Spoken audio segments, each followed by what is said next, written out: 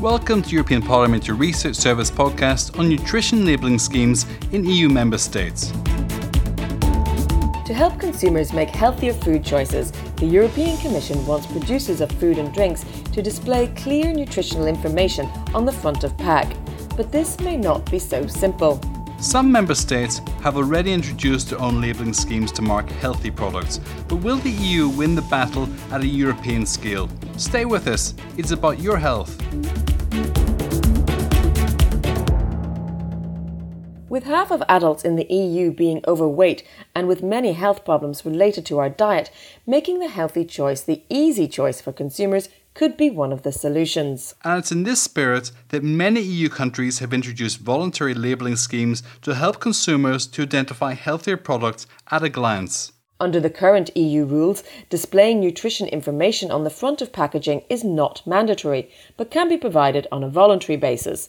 And labels are not only meant to help consumers, but also to encourage the food industry to produce healthier products. Consumer organisations and health NGOs have largely supported such schemes, but the food and drink industry warns that 1. These schemes may be oversimplified and can mislead consumers, and 2. These different labels in different member states can be just too confusing. This is why the European Commission, in its new Farm to Fork strategy, launched in May 2020, announced that it would propose a mandatory and harmonised front-of-pack nutrition labelling scheme system by the end of 2022. But before we get there, let's look at what current EU rules say.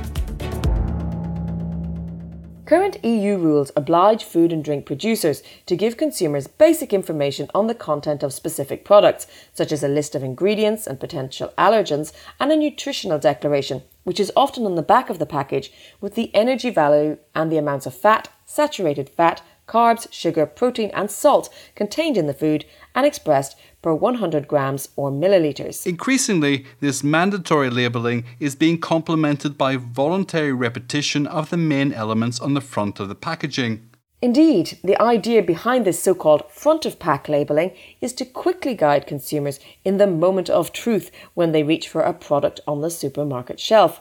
For with an increasingly wide array of product choices, it can be difficult for consumers to know if they're making the right call when looking for the healthiest option. So what kind of front-of-pack schemes are being used in the EU? Well, currently there are several schemes. In Sweden, Denmark and Lithuania, for instance, they use the keyhole logo, a food label that identifies healthier products that contain less sugars and salt, more fibre and whole grain, and less fat than other food products from the same type. In Finland and Slovenia, heart and cardiovascular health associations grant low-fat, salt and sugar food items with a special heart symbol to be displayed on the front of the pack. In France, a colour-coded Nutri-Score scheme ranks products from A to E and from dark green to dark orange according to their overall nutritional quality. Spain and Belgium adopted the same scheme in 2018, and Germany, Luxembourg and the Netherlands may also do so. The question is, do people look at these labels?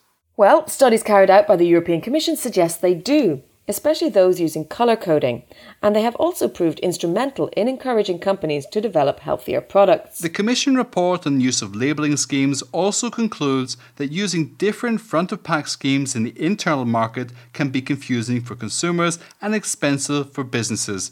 That's why many member states and stakeholders agree with the Commission on the need to develop one single label to be used by all producers and in all EU member states in the future. The Commission should come up with a proposal by the end of 2022, and it will need some time to assess the pros and cons of all the different front-of-pack options. The European Parliament has generally been very supportive of any efforts by the Commission to improve food labelling and give consumers better information about the food they eat.